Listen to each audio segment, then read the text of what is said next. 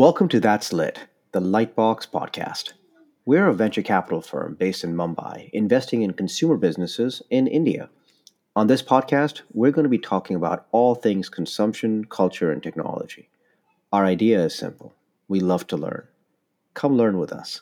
Together, we'll dig into new ideas, new ways of thinking, and new approaches to solving problems from industry experts across various fields. We hope you enjoy it. All right. So our guest today is Ireena Vittal. She has spent over 30 years helping both conglomerates and startups grow their businesses in India. Her story and career trajectory are absolutely remarkable. And I'm hoping we'll get a chance to relive a lot of the lessons she's learned along the way.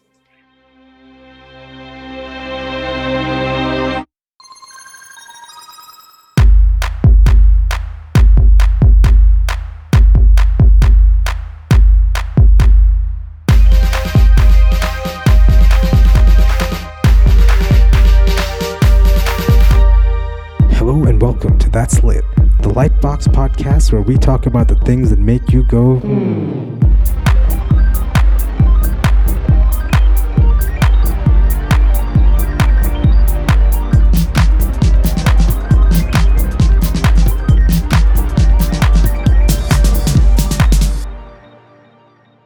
Okay, Ireena, thank you so much for joining us today. Really looking forward to learning more about you, which, as I just mentioned to you as well, is going to be not a very difficult task since there's very little about you online as it is.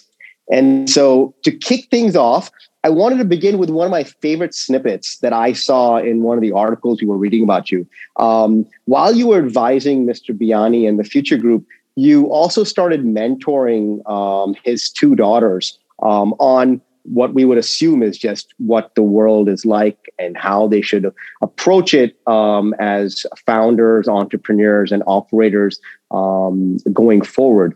And so I wanted to start off by saying, since you now have all this experience in giving advice to very, very young people, could you start off by telling us how you would frame advice to the next generation of Indian working professionals and entrepreneurs coming into this jungle that we're seeing in front of us today? Well, I would say three things. One is never forget that you're optimizing life at the margin. If you have a job and a reasonable job, you're already in the top 1% of young people in this country. So celebrate, be grateful, and give back. Second, this market is going to look completely different by the time you're ready to die. So learn every day. And third, give. Give to colleagues, give to others, because the same people you meet on the way up are the people you meet on the way down. Wow, I could have been a fly on the wall when you're teaching those two young women. That's awesome. One of the things that we found, and now I'm going to try to use some of this back to your time at Nestle, because you were very, very, very young when you joined Nestle. And so as you kind of look back on this advice and at the time that you were there, one of the things that we found really, really interesting when you joined Nestle was that you joined in coffee and other beverages, but coffee was core, right? Was that right? No, by the time I left, I was looking at coffee. By the time you left? Yeah, when I joined, I did 18 months of training in sales and advertising, and then worked in food service. And then by the time I left, I was looking at parts of the coffee portfolio. So coffee, you're looking at coffee in a market at the time dominated by tea. And so it felt like you were trying to look at, or your team and Nestle in general, is how, and we're going to use a word that we use today, but maybe not used at that time, overused today, disrupt that market to some extent and kind of bring coffee into the market. Today, almost everyone we meet in our job is trying to disrupt some market or other, or at least believe they were trying to disrupt something. Looking back at that time, what were your kind of experiences about trying to get things done? And what do you think went right for Nestle, and what experiments you were doing? What maybe didn't work out as well? Well, Nestle is an amazing company. It doesn't think in the form of, it doesn't think in terms of years. It thinks in terms of generations, because food habits change over a generation. And so I think the objective of the coffee portfolio at that time, I remember the coffee category was 60,000 tons, of which I think the pure coffee, which was Nescafe, was 5,000, and the rest of it was chicory and blend. And there was obviously no out-of-home consumption in the north and the west. It was largely in the south, and it was more along the small stores and roadside. So I think the objective function of Nestle at that time, which I think is perhaps true even today, was two things. One was to build the category in a thoughtful, respectful way, so that it reflected how South Indians had coffee versus North Indians had coffee. And second, to do it profitably, so you could continuously invest behind the category and the brand. The themes perhaps are still as true 30 years later, but obviously the market context is very different. So 30 years later, we're sitting here, I swear to God, I think we must be seeing one new coffee chain coming up in every month, if not even faster. Have you followed this at all? This rise of coffee and how it's kind of evolving, especially in the last 5 or 6 years in India? Of course. And what do you think? What do you think is going to be a core metric of success for these guys? We've seen Cafe Coffee Day go from where it was to where it is. We watched Starbucks. And quite honestly, at Lightbox, we've been watching 15, 20 coffee chains very closely. Just from your experience and exposure, what do you see happening in this space, and what will define a winner maybe going forward? I think what will define the winner going forward will be two things. One is, how do you keep product quality as you scale? And second, how do you ensure strong store economics as you build out? Because eventually it comes back to this. The market will continue to grow because we're such a poor nation that we will, every year we will hopefully be a bit richer, and the addressable market will continue to grow. Now, it's a sensible player does not grow too far ahead of the market. Otherwise, you're bleeding money. And an even more sensible player always refreshes the brand and the product so that you remain both good on the palate and aspirational as a brand, because people don't buy brands, people buy pieces of identity. And to enable all of this, you make sure that you build a format that has fundamentally sound economics in a country where there's an economic shock every 18 months. So despite all the hoopla and the hype, if you're building a business, I think in India, these are the two guardrails. Does the next set of consumer keep coming to you because you're still aspirational and the product is still good? And does your your super users, if you will, the 20% of guys who give you 60% of the business, do they still have a reason to be valued by you? Do they still feel respected by you? So what you're doing with consumers and product and retention, and what you're doing with store economics so that your like-for-like growth is higher than the growth in salaries and taxes that you pay. So actually, as you look at buying an identity in a market like you've mentioned that is ever changing, do you have any examples of brands that have been able to change the dynamic of either their relevance or differentiation over time based on what's been happening around them successfully? Well, there are lots of brands. I think my favorite food brand is obviously Amul. It's still so cool and chirpy and naughty. And who would have thought that you'd have, in a category like dairy, you'd have a brand that has survived and remained relevant over 40, 50 years. And remember, in a 800,000 crore category, it's about 40,000 crores. So it still has a long way to go, but it keeps itself refreshed. If you look at the last couple of years, it's extended itself into one of my favorite extensions, which is chocolate, which is lovely. But even the core brand is still exciting. And I'm giving you the most boring category, which is dairy. And there are lots of brands like this. And I think at the core of this is to keep the same identity, but to change the language so that you remain relevant to the next generation. It's not to change who you are. It's to change the dress you wear and the language you use. But the soul of the brand remains the same. And more importantly, to keep refreshing the product range. Consumers finally will come back for the product. They buy into the identity, but they come back for the product. So don't mess with the product. Don't cut too much of it out, and don't overextend on price. And I can give you lots of examples, but Amul to me is a beautiful brand that has done this consistently and successfully from an area which will never get private equity, right? I mean, they've done it as a farmer cooperative. Well, when we look at India, a lot of times, of course, the relevance and differentiation of the brand is on one side, but distribution and how we innovate around distribution is on the other. And what we found very early on in our lifetime as a fund was people were looking at the internet as a distribution channel versus having to go through Kirana stores or distribution that FMCG businesses had created in the past.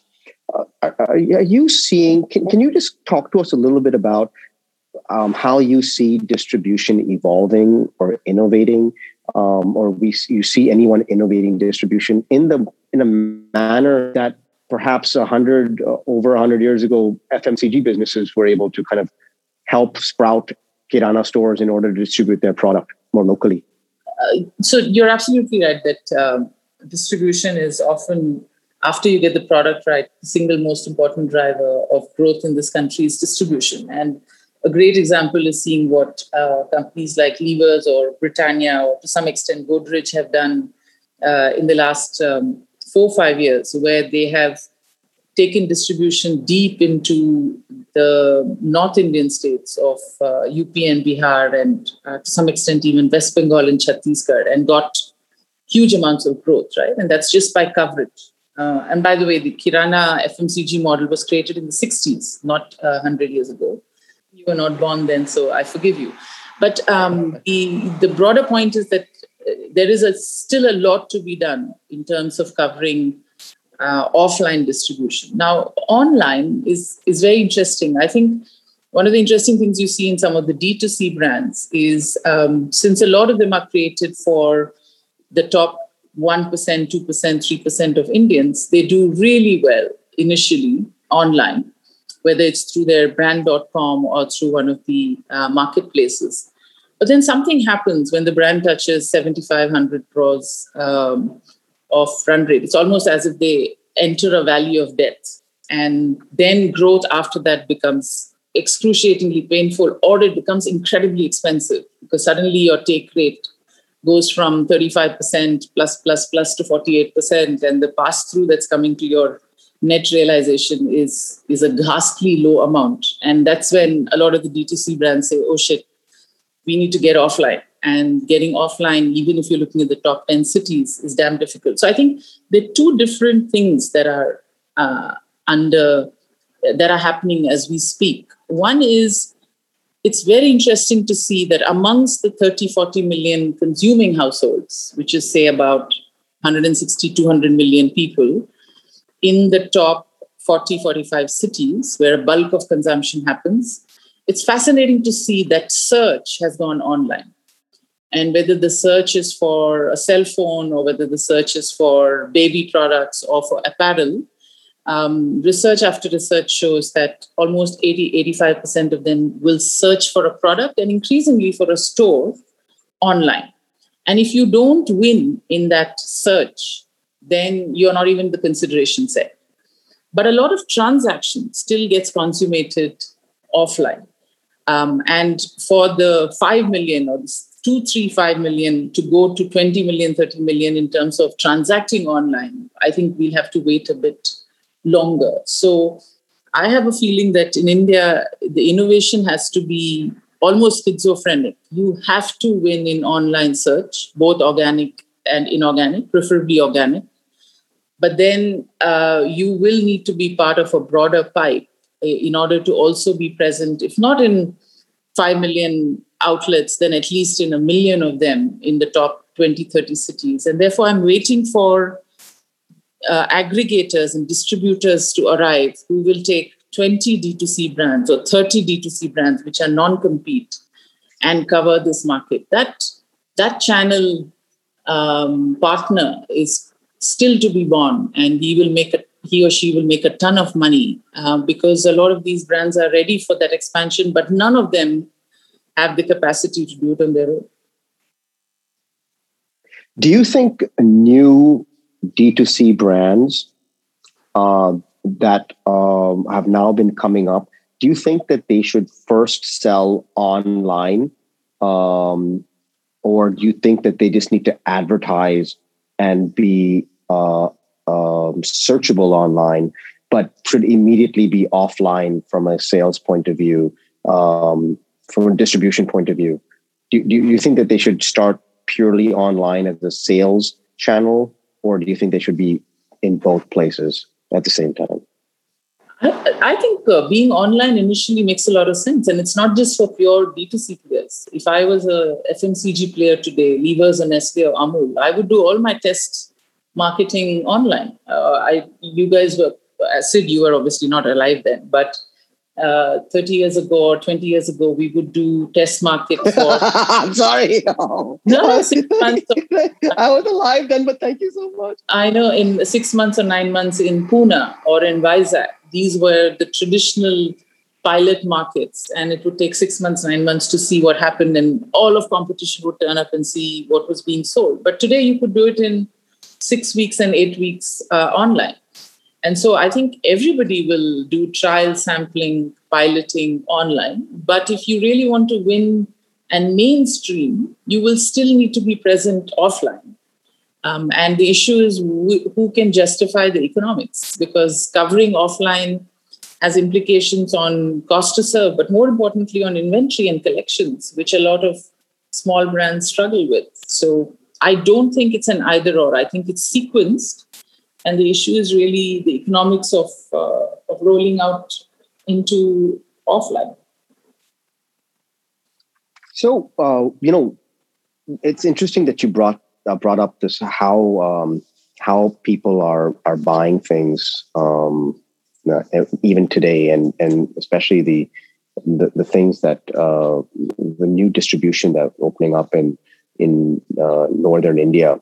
One of the things that I was really excited to talk to you about was the study you had done on how half the world shops in I think while you were at McKinsey, which is also like some couple of decades ago. And I think here we are a couple of decades later, and I think everyone's still trying to figure out how half the world shops.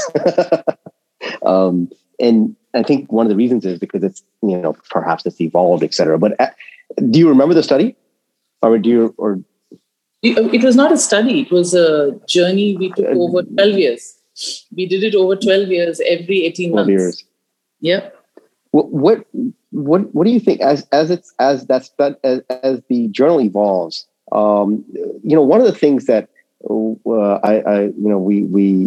we talk a lot about internally is that Jeff Bezos said it's better to figure out what doesn't change every 10 years than what does change. So people aren't going to want slower delivery 10 years from now, et cetera, or higher prices, or he said smaller selection. I tend to feel sometimes that I want smaller selection rather than tremendous selection. But what do you think hasn't changed over this period of time in at least from an Indian context? I know that this was over, many different countries. But where do you think things haven't changed in the way that we shop? Well, lots of things don't change. I think countries are just at different points in a continuum of shopping, and many things remain constant, even though every country says I'm different and every category says I'm different. I think a lot of things are quite common. So what doesn't change, I think, is at two levels. One is supply creates demand because consumers have no clue what they want. Second, the most important driver of consumption is the income, the discretionary income, because you add on categories depending on how much of disposable income you really have and how that matches supply. And the third thing is that we have been seeing a steady hollowing of the middle in every single category because the same consumer goes for value on occasions and goes for super premium in the same category, but nobody goes for the middle. So the middle is getting emptied in every single category, and any brand that was born in the middle and stayed in the middle is dying or is already dead. And then when you think about how you make money in all of these countries through the same thing, which is you take cost out, you differentiate and keep a very, very sharp focus on smaller ranges, tighter supply chain, and a price cost squeeze of 1% to 2%. And you keep your brand incredibly aspirational because a brand that becomes fuddy-duddy will definitely die. So a lot of things are quite simple and a lot of things are quite evergreen, and everything else is a lot of noise. When you say stay in the middle, could you expand upon that? The brands stay in the middle. They're... So I'll give you an example. If you think about any category, right, and you look at price points. So let's assume you have a price point of 10 and 15 and 30. What you will find over time for almost 99% of categories is that this good, better, best pricing or this range, you will find in the way markets are evolving, it's in the same household, you will find that people will go for the 10 rupees for certain occasions and people will go for the 30 rupees for certain occasions. But very few people stay in the middle at 15.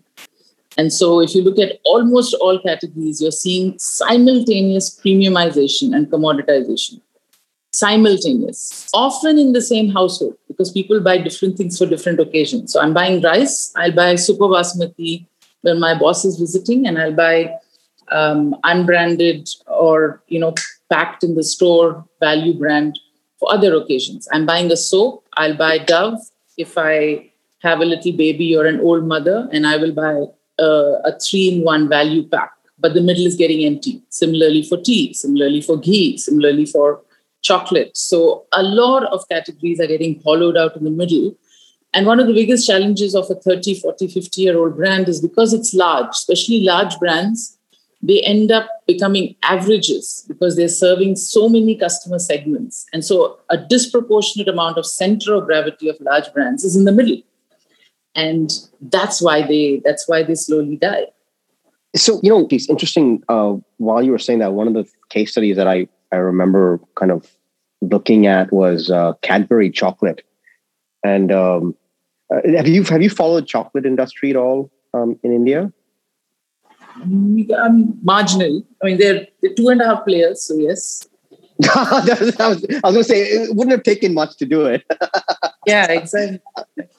Are there brands that you think have been able to redefine? I was going to use Cadbury as an example, but you think there are brands that have been able to redefine their premiumness or redefine themselves as a premium brand or as a more expensive brand over time that surprised you? In India, we have a terrific example in chocolates of what Ferrero Rocher did for almost 3-4 years. I think it was in the late 29, maybe 2009 to 2000 or 2008 to 2012. I mean, I think they really, really played such a superb game. I've not been following them recently, but at that point in time, you must have been alive at that time, but at that point in time, they a lot of it was actually with Big Bazaar and with some of the large stores. They actually reimagined the category. And if you went during festive season, you would have these huge displays of Ferrero Rocher. And because of the packaging and, it's golden and all of that, it was immediately repositioned as a big gifting item. And those years were almost golden years for Ferrero because they grew at a crazy pace at the pricing that they had, which was significantly higher than anything Cadbury had introduced. And it was almost like it was positioned as the modern version of Indian mithai and nicely packed in gold. And I thought that was they put them as laddus, right? They put them exactly. You would put laddus, yeah. Yeah, you would put in laddus. And if you went to a lot of people's homes in front of Ganesh, instead of laddus, you would sometimes see Ferrero because you could stack them up and they would look absolutely stunning. So I think Ferrero, whether it was, I don't think it was accidental. I think they had done a fantastic job of not playing by the category rules. They did not position it as a high-end chocolate, right? They positioned it they entered into the household through a very different occasion, which is what attacking brands usually do. And that damn product is very addictive. And so I'm assuming that they retain their customers for a good part of the rest of the year. And they were a perfect example how in a category like chocolate, you had an attacker who came in at a significantly higher price point and repositioned themselves completely. Do you think one of the issues we face, so Ferrero Rocher is obviously a foreign brand, for all the distribution they've done and the branding, the quality, and which is something you brought up at the beginning of this podcast, is of a very high standard. And which is why, like you said, they retain their customers. Do you feel like this quality of product can come out of India as well for some of these brands? You're going to be accused of being a racist if you don't stop. I'm not. I'm Indian. I'm Indian. I can say anything about India. I can ask. No, because I see a lot of quality. I see a lot of products in India that do really well that we think are Indian. Like I thought Bata for many years was an Indian product, but isn't Indian. They come from somewhere else, and they do very well over here by Indianizing themselves, and we think that they're Indian. The other day, I was actually literally having a conversation with someone. He's 45 years old. He thought Jockey was Indian. And I said, no, I was, but do you feel like at times that, and I feel like things are changing. People are using less shortcuts. And so the quality of products today are very young, under 100 crore brands in the market. The quality of a lot of them are just unbelievable across. And I'm talking about direct to consumer food and other fast moving consumer products.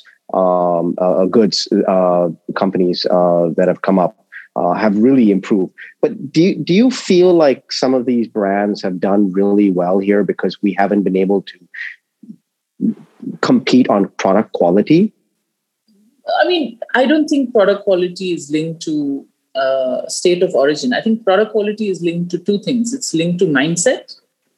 If you want good quality and you're willing to pay for it, you have good quality. And second, how much you invest in your supply chain, because a lot of quality is actually defined by the weakest link in your chain. And sometimes that's not within the legal boundaries of your business. It's somewhere down the line on supply chain. So I don't think first of all, your point is absolutely right. And all the work we've done with consumers across the world, no consumer knows which is a global brand and which is a local brand. In India, I remember there was a shirt brand called Jack London, and it was seen to be a foreign brand. It belonged to a local Indian player, while Lux or Lifebuoy will be seen as an Indian brand, or Surf, because people have forgotten, or Nescafe. People will think Nescafe is an Indian brand. Chinese, right. A lot of Chinese consumers think Coke is a Chinese brand because they've grown up with it, right? So consumers don't know. They associate words and origin and familiarity with origin, but they don't know based on legal jurisdiction. So I think I don't think brands win or lose. I think perception of quality and real quality is heightened when it is a high involvement category. So it could be baby food, or it could be diamonds, or it could be, the doctor for a cancer treatment. At these moments, you are more bothered about quality. But I don't think there's any correlation between origin of company and extent of quality. I think the correlation is whether the owner cares, and it's a matter of pride or not, and whether they invest in the weakest part of their supply chain. It is. Do you feel like the quality of the ability to develop a strong supply chain across majority of consumer products today is well established in India? Do you think that there are areas that one needs to kind of work on? I know cold chain we've struggled with in companies in our portfolio, for example, and companies we've also looked at. But in general, how do you see that playing out in India right now? I know back in the day it must have been, there are issues, and so one can't move forward as a result or build their own supply chain. But today, is that also an issue? I think it's an issue everywhere, and it's becoming a bigger issue because of the importance now to trace back to origin, right? And it'll be interesting to see how that evolves. But in India or in China or any of the emerging countries, it's fixable. There are millions of case studies of people who got good quality out of these countries. You just need to invest capacity at the right place. So if you have a third-party manufacturer, good companies will have the quality control guy on their books, and he's placed 100% of the time in the store. You don't do random testing of 5 out of 1 million pieces. Your guy is working in that factory through every possible shift, and he's on your books. He's not on their books. You have a guy who's manufacturing small screws that go into your watches. You make sure that you have quality control on the lathe machine that they use, and you will do surprise audits. So if you look at how companies have managed this, because don't forget, in emerging markets, a lot of supply chain is also outsourced. Right. People, despite this, manage to get great quality by ensuring they have right specifications. First of all, by ensuring that they have people in their ecosystem who are like-minded on quality and are not transactional. Second, by making sure specifications are completely aligned with how you pay people, how you pay your partners. Third, by making sure your commercial capability is twice as large as your financial capability, which means you have twice as many people in commercial contracting, supply chain management as you have in accounting and treasury management. And fourth, by making sure that you have maker checker and you trust that you verify it. So these are protocols that multinationals and Indian companies have perfected over the last 40 years. And anybody who says quality in India cannot be done is fooling himself, because it can be done. You just need to invest behind it and have protocols. No, absolutely.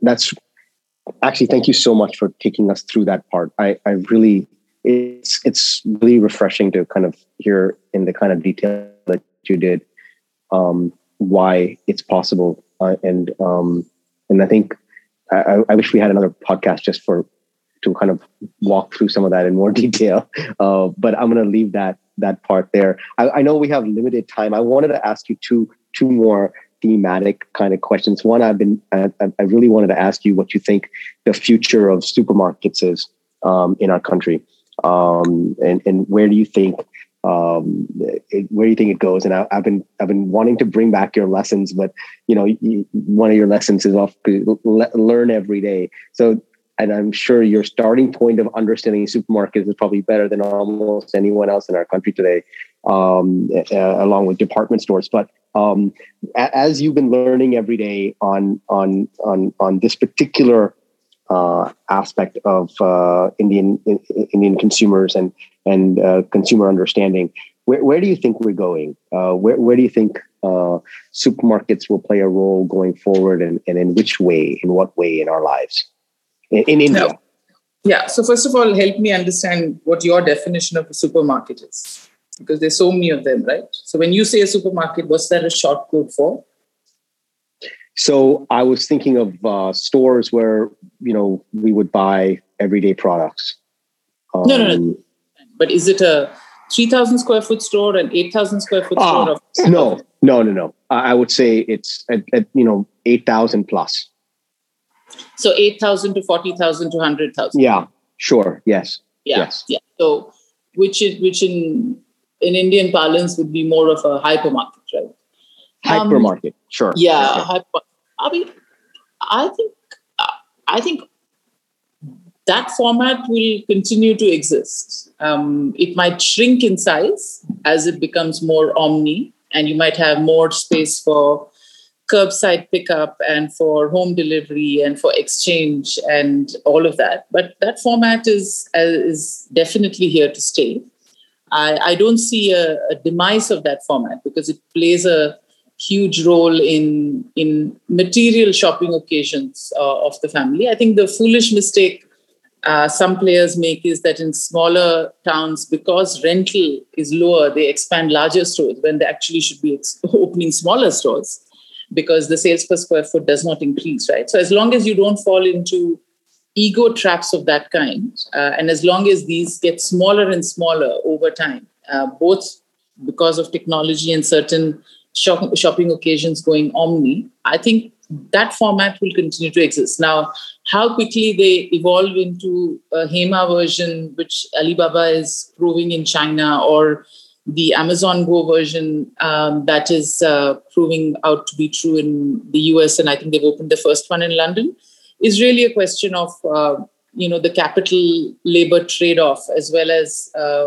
mass scale penetration of purchasing, comfort with online purchase. But that format will definitely stay. The smaller formats have always struggled because of the MRP. What most people forget is that when you're a small store and an organized store with all the costs of a large store, like the 7-Eleven, you always struggle in India because a disproportionate amount of your range is unbranded, where you have no price premium, and a disproportionate amount of quick pickup, emergency pickup is all MRP products on which you can't charge a premium for proximity. Everywhere else in the world, if you're next to my house, you charge a premium for proximity. But here, MRP prevents you from doing that. So the small format organized has always been endangered till PL, till private label replaces the MRP ranges. But the 20,000, 40,000 square foot store or the 120,000 square foot store, I think will continue to exist in a different avatar. Do you think that the small, the small organized store could eventually evolve into perhaps dark stores that just do delivery in a manner that maybe restaurants are doing now, and not have to be, it can still be close to you, but not paying the kind of rent it might be on a main road, and therefore have the margins of come back into even an MRP pricing? Yeah, we are already seeing that. I mean, in several cities, including, but not only Bangalore, we're seeing in some of the most highly penetrated catchments for online, we've seen the birth of dark stores over the last 2-3 years. And you have anywhere between 5,000 to 6,000 SKUs, their daily replenishment 3 or 4 times in the day, and they work like magic because you can now meet your SLA for the slots that you have in dense neighborhoods. So that has already happened in Gurgaon, in Bangalore, in parts of Chennai, in parts of Ahmedabad. But they're not going to, to your point, they're not going to be on the neighborhood high street. They're going to be inside because the rental there will be abysmally low, right? And so that will happen. But remember, we have mixed neighborhoods. And so those kinds of rich neighborhoods are few and far between, and may they continue to grow. But a lot of others are mixed neighborhoods. And so you will continue to see the local Kirana. He'll become a lot smarter. He will continue to do a lot more of home delivery. But I find it difficult to believe that branded 7-Eleven kind of stores will survive or will replace these Kiranas. I think we'll either see the Kiranas or you'll see dark stores or you'll see large stores, but not necessarily. We're never going to be a Tokyo in terms of Right. Aggregated supermarket or small store organized retail chains. That's not going to happen. So, we hear a lot about how, Kiranas will survive, and I agree with you, they will. Are there things that we, from an industry standpoint, or that is missing today that will help Kiranas thrive? And is there something that, because we see a lot of people trying to do a lot of things for Kiranas, but they're doing it so that they can get something out of the Kirana as well, outside of money. Whether it's data, so they can give them more loans, or they can give the consumer that's coming in more loans, or data back to the FMCGs. But is there something that you feel is inherently missing that will really help empower local stores? The reason for death of local stores has nothing to do with POS or with range or with private label. It has to do with two things. The owner's kid gets educated and doesn't want to sit in a store.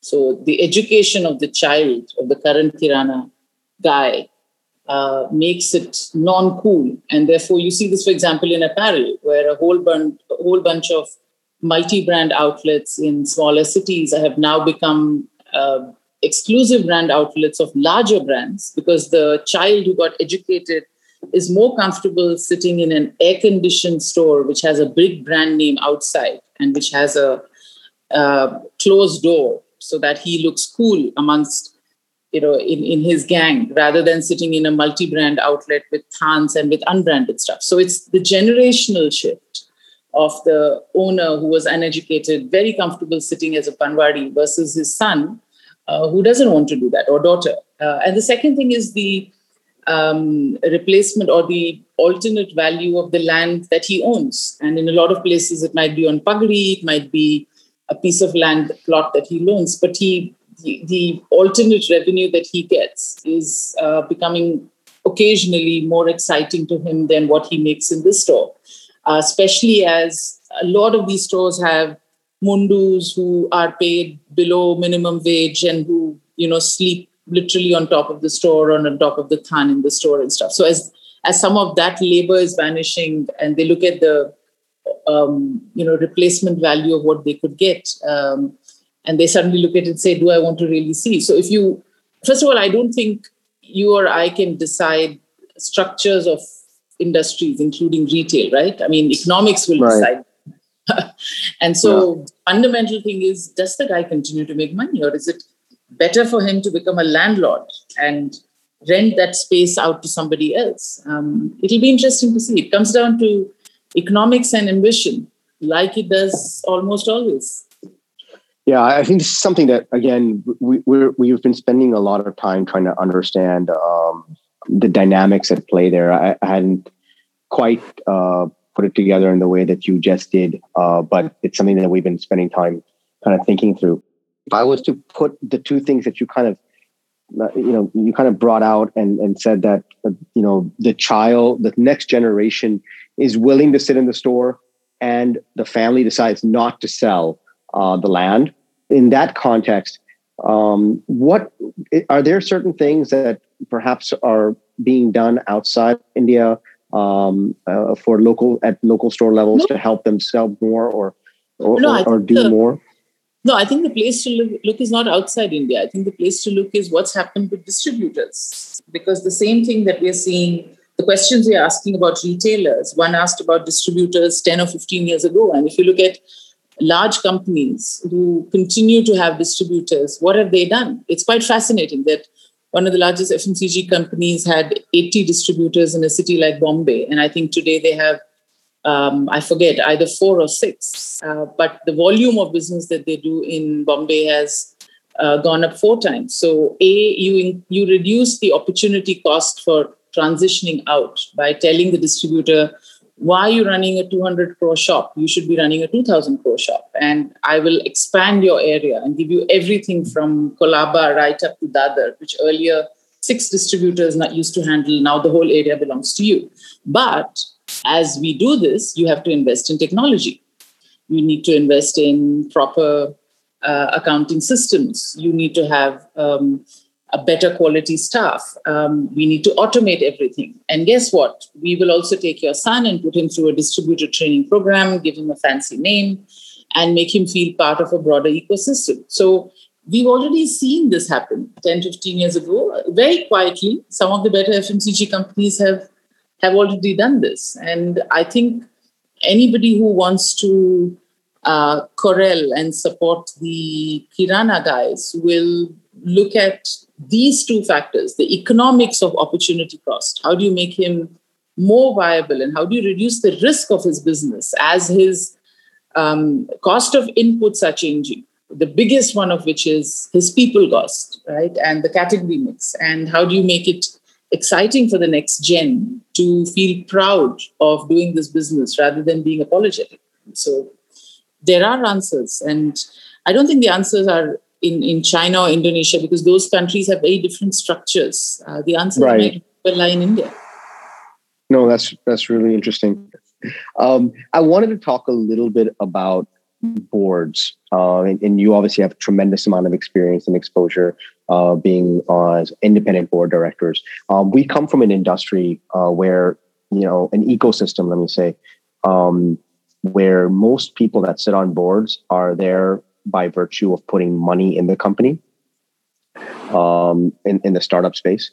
And as much as there's an allocation for board seats, most founders, until very much later in their so the life cycle of their company, don't really put anyone in that seat.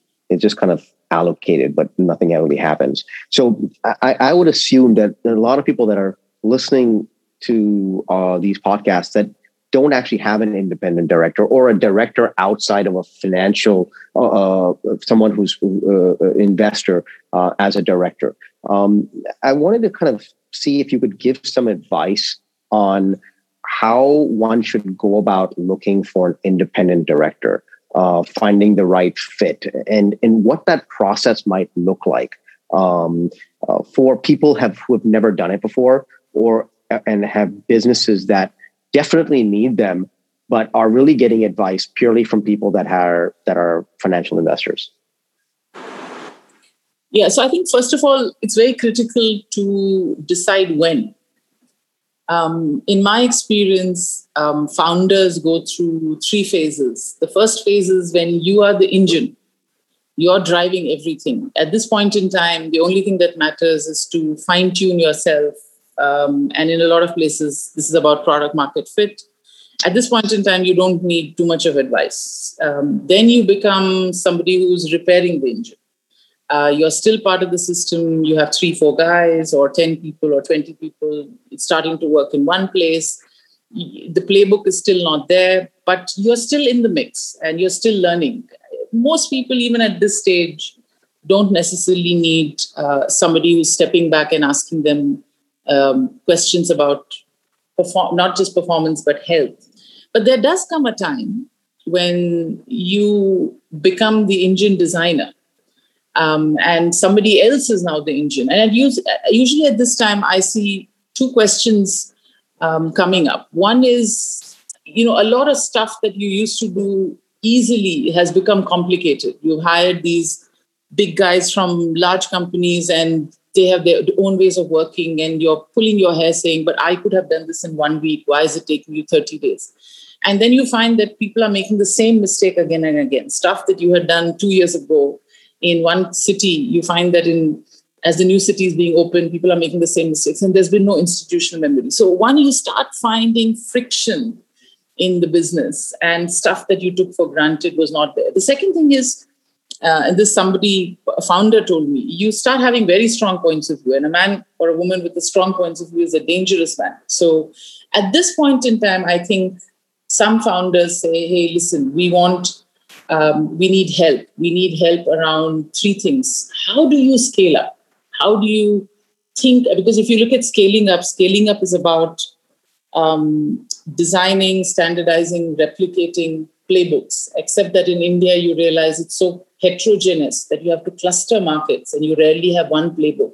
You have multiple playbooks and you version control them because every 6 months they change. So how do you build an organization that knows how to scale sustainably is one question that arises. The second question that arises is, how do I bring all these people from many different places, all of who are very skilled, but I don't trust them the way I trusted my dorm mate or my co-founder. And when they tell me, but this is how you do things in larger companies, how do I know when it's a sign of low aspiration, and how do I know it's a sign of deep maturity? So how do I build a team out of groups of people? And the third one is, how do I de-bias the organization against my own biases, myths that I have started believing in because I'm reasonably successful and I've raised a ton of money. So if these are the kinds of questions that surface when you're drunk or when you're unable to sleep in the middle of the night, it might be a good time for you to say, hey, I need somebody who understands me but is an outsider and with whom I can bounce off stuff to make my team more effective. So how do you find these guys? I think a lot of this is about chemistry. And so I think most of the time you find it through word of mouth. You might have a funder who you really trust amongst a whole lineup of people. And he might know people, or you might have a fellow funder or a fellow dorm mate who knows somebody. So in my experience, and again, this is just one person's biases again, in my experience, a lot of these relationships are trust-based and chemistry-based because there is no right answer. I mean, this is not a physics or a AI test with one answer. And if you have to trust somebody's judgment, then you've got to trust the human being. And if you have to trust the human being, then beyond credibility, which the person I'm assuming will bring, it's really about whether you see a lack of self-orientation, which means this person is thinking about you and not about himself. And there's a certain level of mutual respect and intimacy in the sense of knowing how you think and how the other person thinks. So I think these are chemistry, trust-based relationships. And often you stumble upon the person, and sometimes you have to kiss many frogs before one of them turns out to be a prince. So don't be in a rush. Work with the person and see if you find somebody that will be part of your journey for the next couple of years. Oh, thank you so much, Ireena. I think that's a great note to kind of close this out on. I think we could have 4 more ongoing podcasts just with you, just to kind of get deeper into some of this stuff, because it actually really is exciting, and it's really interesting to kind of get points of view from exposure and experience in the field over such a long period of time. Thank you for inviting me. This was great fun. Great. Thank you so much. Look forward to speaking again. Thank you. Yeah. Thank you.